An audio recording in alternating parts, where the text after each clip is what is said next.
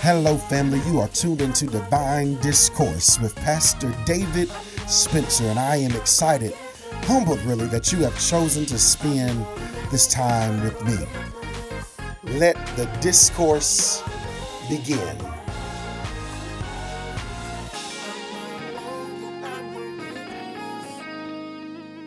It's well with my soul. Come on, can we give God a praise right there? If it's well with your soul, it doesn't matter what's going on in the world, it's well with my soul. Let us pray. God, we thank you for this opportunity, God, just to sit at your feet, God. And God, we ask, God, that you continue to move how you want to move, God. Say what you want to say, God. You increase, God. Decrease me. Move me out of the way, God. You have your way in this place, God. Continue to move, God. Touch our hearts, God.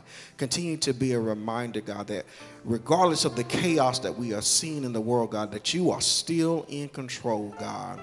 And you are still in charge. And we love you, God. And it is well. It's well in my soul.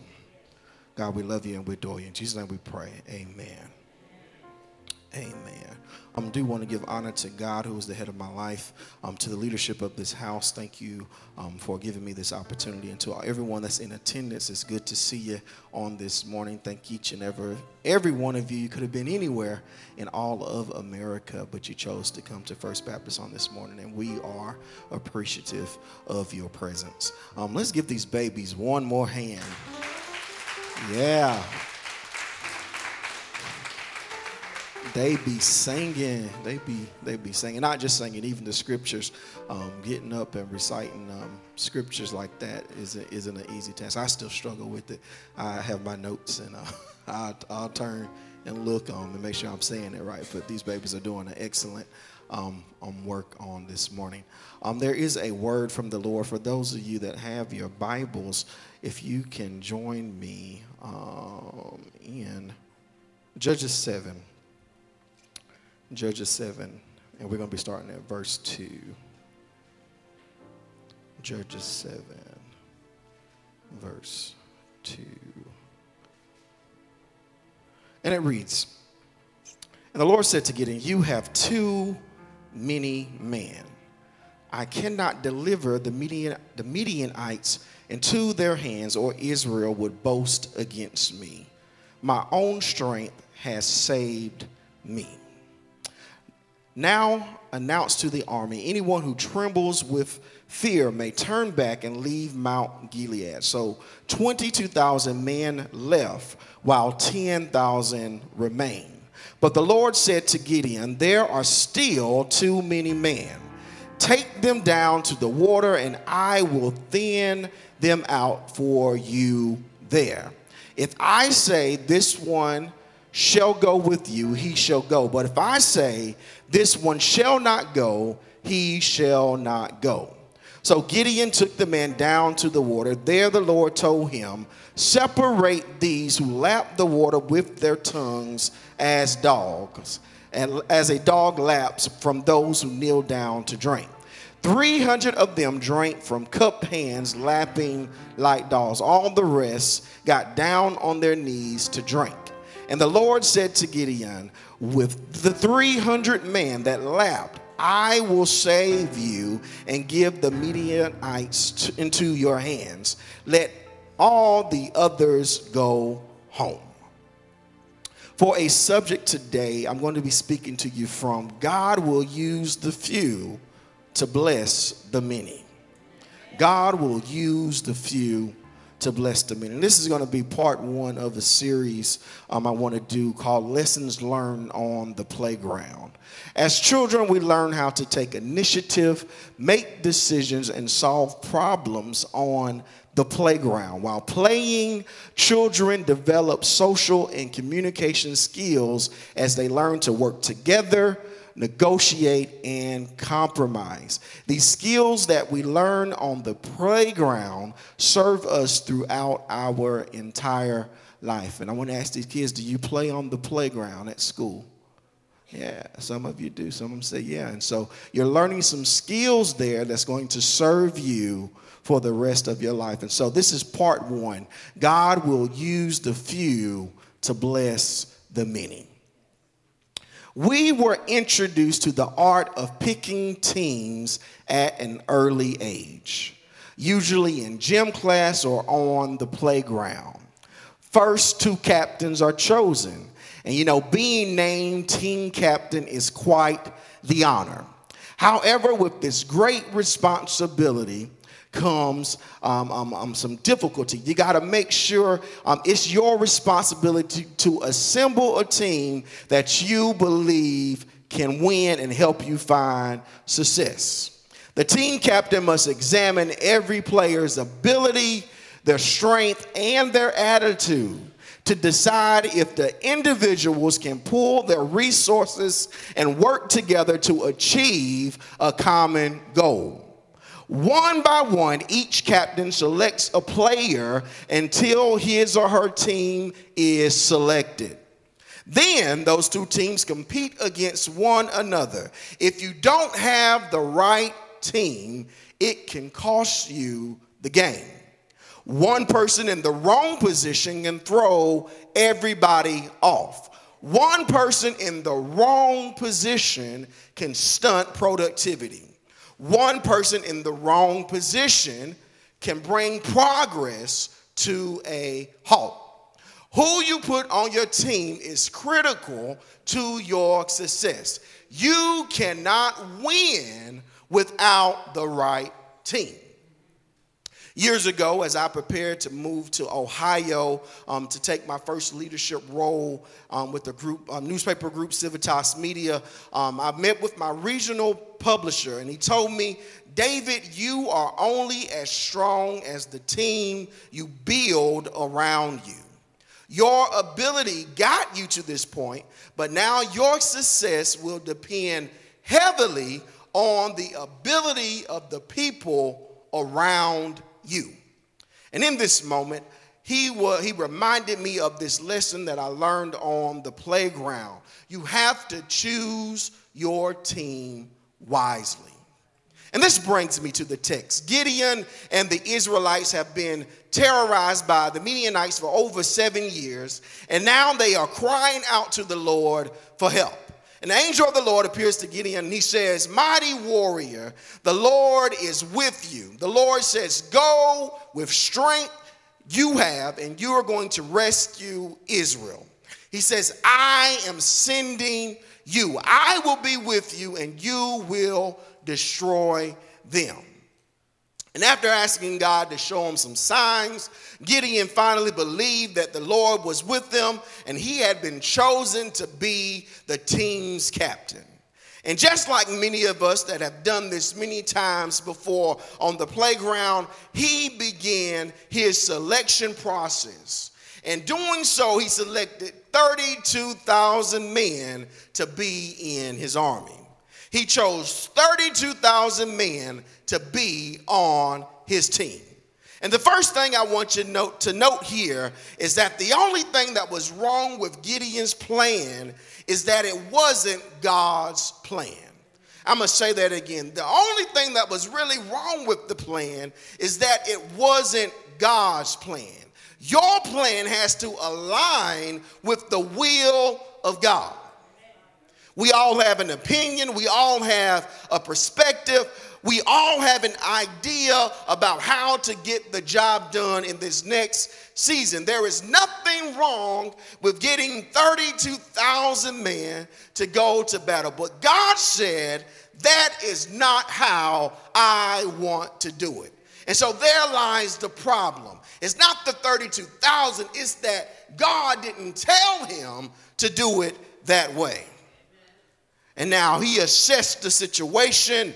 He developed a plan based on his experience, his education, and his training. He was a man of war, and so he knew what he needed to get the job done. And just like Gideon, we are supposed to bring all of our gifts, all of our talents, all of our ability to the table to help formulate the plan. But as believers, after we assess the situation and formulate a plan, we have to take a moment and stop and pray and consult God about what it is he wants us to do in this season. Listen, the plan may look good. It may feel like the right thing to do. It may feel like the right thing to do in that moment. It may accomplish what it's supposed to do. But listen, if it's not God's plan, it's not the right plan. And just like on the playground, you may have been the team captain, but somewhere out there was a teacher. And he's watching from the distance. And if things get out of control, you find out quickly if you start moving in a direction they don't want you to go, you find out that even though you had some authority as the team captain, there is an ultimate authority that's there on the playground with you. The teacher will step in and say, you need to do this another way.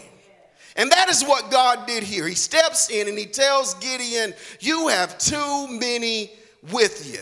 If I allow 32,000 to beat this army like this, you would think it's because of your own strength, your own ability, your own power, your own degrees, your own experience, your own education. You would think it's because of your own ability that you found victory. And if you take 32,000 men with you, you will believe that you saved yourselves. And so God couldn't have that. And the second thing I need you to see here is that after you formulate this plan, you got to submit your plan to God. And after you submit this plan to God, he will give you help. You submit the plan, you formulate it, and now he will give you help. After you write the plan, ask God to breathe on it. Ask God, what do you think about my next move? If we have a little talk with Jesus and we tell him about our troubles, the hymn writer reminds us that he will hear our faintest cry and he will answer by and by. Now, that's the real benefit of serving a living God. When you ask him a question, he will answer. And as the team captain, don't be afraid to ask God how he feels about my choices. How do you feel about the team that I put together? How do you feel about my vision? How do you feel about my plan? If you give your plan to God, I'm here to tell you that he will give you help. Now, God, he answers and instructs Gideon to tell the soldiers, whoever is timid and afraid, you may leave, you may go home. And hearing that, 22,000 said, I gotta go. We are afraid. 22,000 said, we were slaves for 7 years and it wasn't that bad. And so they became complacent and they said, we don't want to fight for our freedom. We're going back to the house. 22,000 showed up because they were asked to, but they didn't really believe in the plan. They didn't really believe in the vision. So God said they got to go. Stop forcing people to stay when they really want to leave.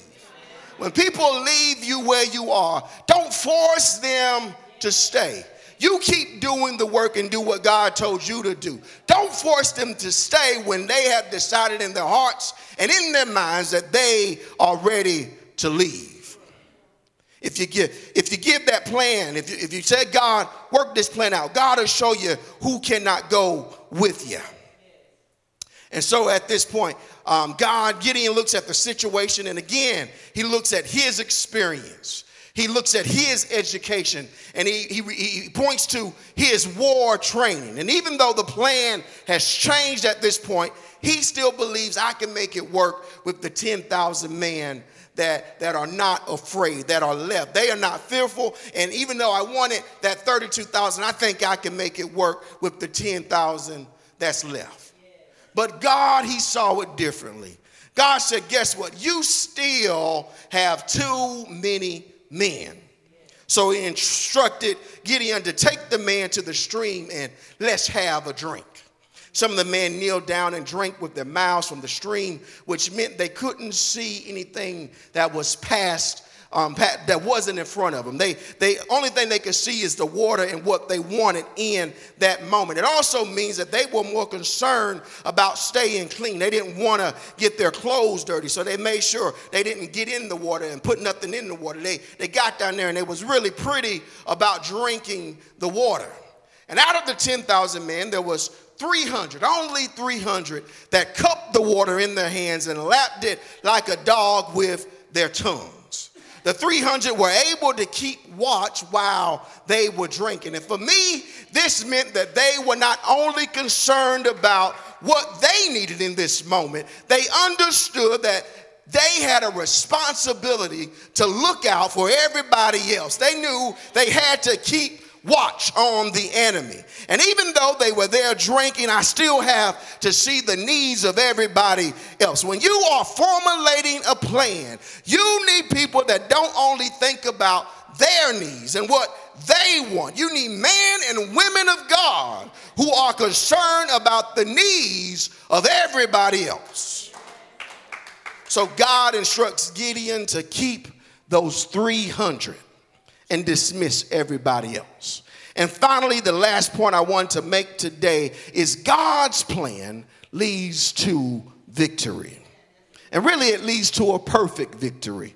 It's perfect because this is the way God wanted to do it. And so when you are obedient to God the way he wants to do it, it leads to victory. God declares, "For my thoughts are not your thoughts, neither are your ways my ways. As the heavens are higher than the earth, so are my ways higher than your ways, and my thoughts higher than your thoughts." God is seated high and he is looking down low. So he has a different perspective because of where he is seated. He sees things differently than we do on the ground. I like to watch war movies and documentaries that discuss different battles and conflicts. But I'm no expert, but I can reasonably deduct that if Gideon would have took 32,000 men, there would have been some casualties. In my mind, he may have won the battle, but he would have had to pay a cost. If Gideon leaned to his own understanding, I believe some of the men that went to battle would have paid with their lives. If he relied solely on his strength, his power, and his ability, they may have won, but there would have been unnecessary sacrifices and delays in obtaining victory. Now, when you go home and they ask you, what did the preacher talk about today? I want you to tell them God will use the few to bless the many. Listen, as you're having your dinner today, I need you to tell them, I need you to remember when they ask you how was service, say, Minister David told us God will use the few to bless the many. If you're looking for something to post on Facebook, on Instagram, on Twitter, you tell them the preacher said today, God will bless the few. He will use the few to bless the many.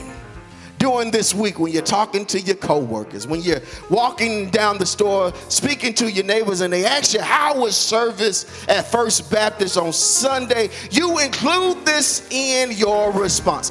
God will use the few to bless the many. And watch this, even though there was only 300 that fought the battle, the entire nation got the victory. Even though it was only 300 that did all of the work, the entire nation of Israel walked away with the win. Even though it was 300 that did the work, everybody benefited from their effort. Thousands left, but because the work of 300, everyone's life changed for the better. Listen, the Bible says, do not be weary in your well-doing, for in due season we shall reap. And we means everybody that's connected to you. We all gonna reap from the work that you do. Your obedience is to do God's plan. And listen, and when you're obedient, it's not only for your benefit, it's for the benefit of everybody. Listen, when we obey God's plan, lives will be changed. When we obey God's plan, families will reunite and come back together. When we do it God's way, our community will flourish. When we obey God's plan, First Baptist will be the church that God established it to be. But you got to make a conscious decision to obey what God says and do it the way that God wants you to do it. It's not about you or me. It's not about us and them. It's not my way or your way, our agenda or their agenda. Our agenda has to line up with God's will and God's plan for our lives. Now, just like the Israelites, First Baptist, you are standing at the crossroad of who you have been and who you are destined to become. You're standing at the intersection of your past and you're ready to move forward into the future. On one side is who you have been, and on the other is who you are destined to become. And listen, this next iteration of First Baptist is going to blow your mind. Greater is on the way.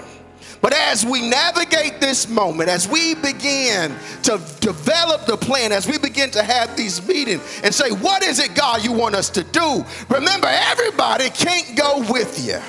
And some just don't want to go. And if they don't want to stay, let them go. God has a plan. And listen, just like he used the 300 to bless everybody, God said, I can use the few to bless everybody that's connected to you.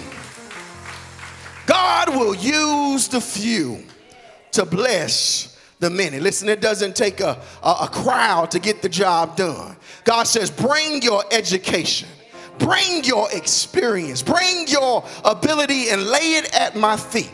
And as long as I'm a part of the effort, you're going to make it. You're going to get to where God wants you to go. Do you believe that on this morning? Listen, do you believe that God has a plan for your life? Do you believe that God has a plan for this church? Do you believe that God has a plan for First Baptist? You are going to make it, and your next season is going to be greater than your former. And all you got to do is say, God, here I am. I'm ready to do the work. God, here I am. Send me. I'm ready to go. God, here I am. I hear what you're telling me to do. I'm going to be obedient and do what you told me to do. I have my own mind. I have my thoughts about what needs to happen. But God, I surrender the process and the plan. I give the process and the plan to you. And I want you to have your way in my life. Do you believe that? Do you believe that? Remember, you tell them, the preacher said, God will use the few to bless the many. Hey family, thank you for tuning in to Divine Discourse with Pastor David Spencer. I hope it was time well spent and that something was said that touched your life. Until we meet again, I speak blessings over you, your family, and everyone connected to you. Be blessed.